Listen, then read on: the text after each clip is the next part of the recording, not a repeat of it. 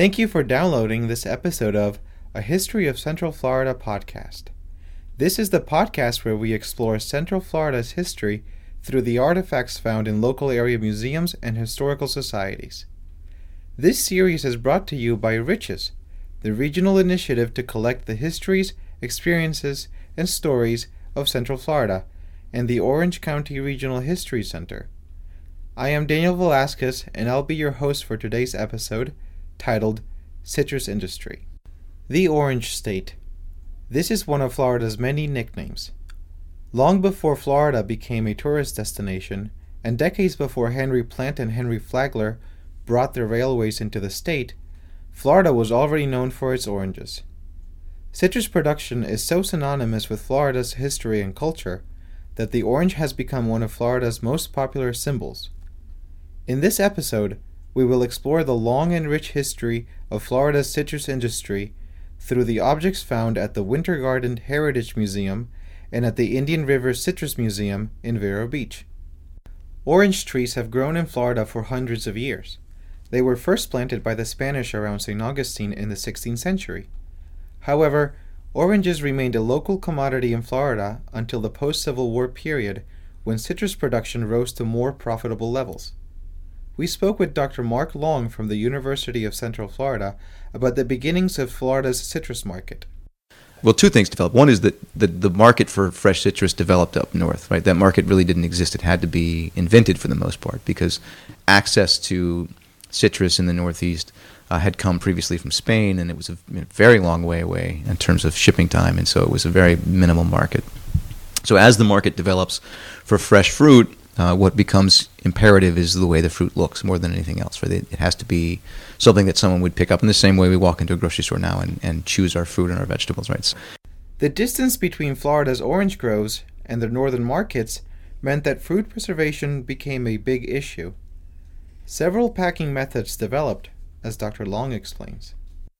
When it became a crop destined for northern markets, which it did beginning in the 1870s, packing became central, right? Because the time between picking, packing, and getting it on the wharves in New York or Philadelphia or Boston, wherever it was going, was pretty significant. I mean, this is it was all done through the maritime, sort of connections between Florida and the Northeast coast. And there could be a lot of spoilage. So once profits obviously diminished, packing became central to preserving profits. So early on, they're packed in barrels with sawdust. It was a horrible way to ship oranges. The spoilage rate was incredibly high. And so they come up with a better packing system for that, and that is they instead of barrels with sawdust, they move eventually to boxes and boxes with paper. And so they would line, or they would wrap each individual orange in a fine piece of paper to try and preserve the skin of the orange, and then pack them into crates. So it becomes a significant bottleneck in terms of both time and cost. Right? It's labor intensive and it's time intensive. But what it does do is preserve the orange en route, which is really most important. Given the effort that was necessary to effectively pack oranges and other citrus fruit for the trip north, a packing and shipping industry developed to meet these labor-intensive needs. Dr. Long tells us more. What develops, of course, is a sort of nexus of these packers who are not growers themselves. They become the sort of middlemen. And the buyers would come typically from up north down, representing the sort of the moneyed interests that own the packing industry and the shipping industries. They would come down and buy crops from farmers on the tree before they're even picked. And give a set price for the crop, and then the citrus grower himself would step back, right? So then the seller of the fruit would then pick the fruit and take it to the packing house and then ship it north. That was a typical arrangement. The other arrangement is that the farmer himself would pick the fruit and then take it to the packing house and sell it there again, but as an entire crop rather than sort of obviously individually.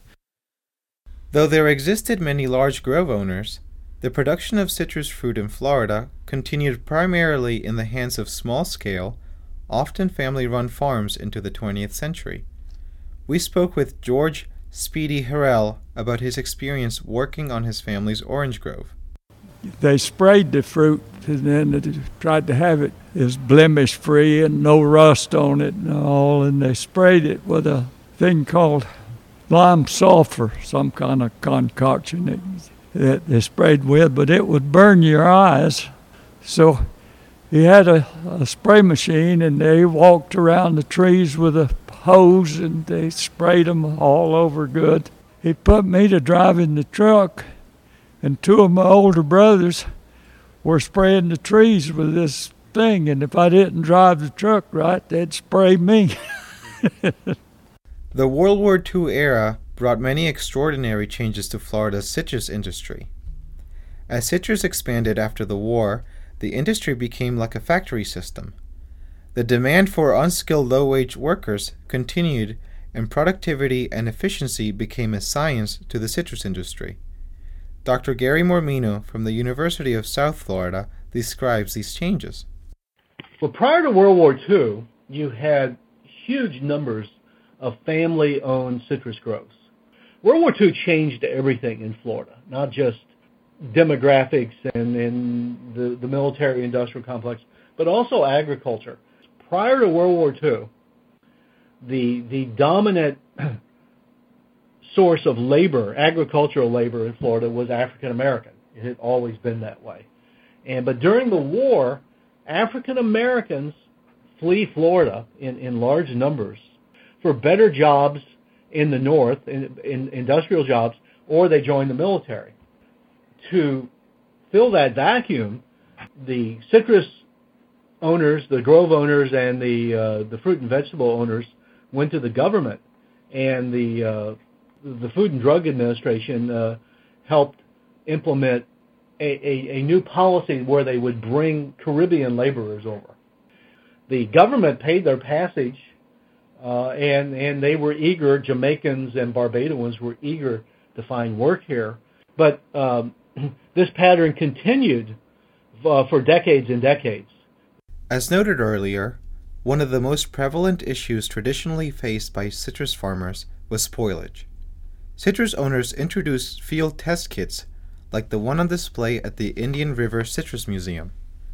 These testing kits told the growers how healthy their fruit was and if there was an early incident of disease or parasites infesting the crops. Disease and spoilage would have a greater impact during the World War II era, as Dr. Mormino explains. The problem with the citrus industry had always been spoilage or imperfect fruit. In a market where people bought whole fruit, canned fruit juice had never proved very popular. It always tasted tinny or metallic. Dehydrated juice tasted like aspirin and water, the British said. And now the solution is found in World War II, frozen concentrate, perfected in laboratories on Paramore Road in Orlando and in little facilities such as Dunedin, Florida. It coincides, that technology coincided with some economic trends that had begun even before the war, that big grove owners gobbled up the little grove owners. Homeowners, American consumers, now had freezers or freezer compartments. Prior to the World War II, frozen juice wouldn't have made any sense. Many grocers didn't have freezers, and certainly homeowners didn't have this. It also coincides with the baby boom after World War II. Mothers didn't have time to squeeze the juice. So Florida orange juice is the rage. And you have this tremendous investment. And by the 50s, for the most part, the majority of the groves are dominated by about half a dozen firms. Furthermore, the concurrent developments of frozen concentrate and the rise of large grove owners had certain consequences for the diversity of Florida's citrus industry. There's another consequence of this. Prior to World War II, grove owners tended to plant a wonderful variety of oranges. So they would all come to harvest at a different time. So they could sell to tourists and to consumers in November through March or April. When's the last time you saw a Parson Brown or these obscure oranges? Well, with frozen concentrate, they tend to use only two types of oranges, Valencias and pineapple oranges. And consequently, the groves that are largely now selling to the big frozen concentrate plants transformed their groves into pineapple orange groves and Valencia orange groves. As the citrus industry grew throughout World War II, the production of citrus became a factory system, from the grove to packing or processing the concentrate and onto its distribution. Laborers worked side by side as thousands of fruits passed them by. As the industry grew after the war, so did the need for more advertising and marketing. Jim Crescitelli from the Winter Garden Heritage Foundation tells us more about citrus industry advertisements. Over the decades, the advertisements became more colorful and relied mostly on graphics, and they used different angles to push the juices. And some of them feature large, actual life-size glasses of the juice to show you how much you would drink to get that day's vitamin C. They convinced everybody that you needed this much vitamin C. And through the 50s and 60s, they get bigger and brighter.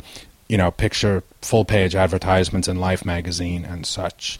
But they were always thinking of a new way to sell orange juice and grapefruit juice and all kinds of mixed juices, hybrid juices, because that was the local industry. The main area of citrus production in Florida, or the Citrus Belt, had been moving southward for the last century. The heart of the Citrus Belt had been Orlando, because of its proximity to the groves throughout the central part of the state, as well as it being a nexus to railroads and highways that feed the rest of the state and the entire country. But Central Florida, as the heart of citrus, did not last long, as Dr. Mormino tells us. That beginning in the 1960s through the 1980s, you had some dramatic freezes. The freeze of 62. 1980s witnessed 3 killer freezes in Florida. And the consequence of this is the center of the Orange Belt now is considerably south of Orlando.